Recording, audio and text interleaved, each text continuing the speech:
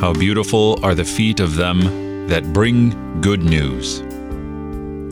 How beautiful are the feet of Jesus, the source of all good news.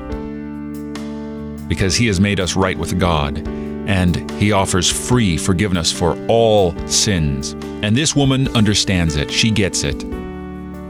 She understands that he is the forgiveness of God embodied in the flesh. And so, in repentance and joy, she weeps at his feet. She wets his filthy, crusty, road-weary feet with her own tears and dries it with her glory, with her hair.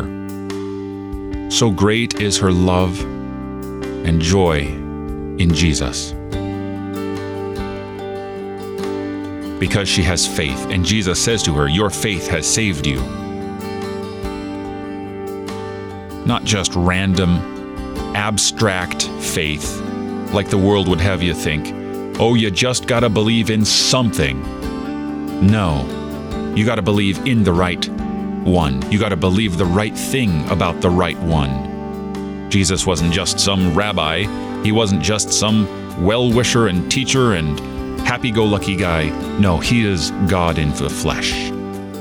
He offers forgiveness from God himself. His feet are glorious.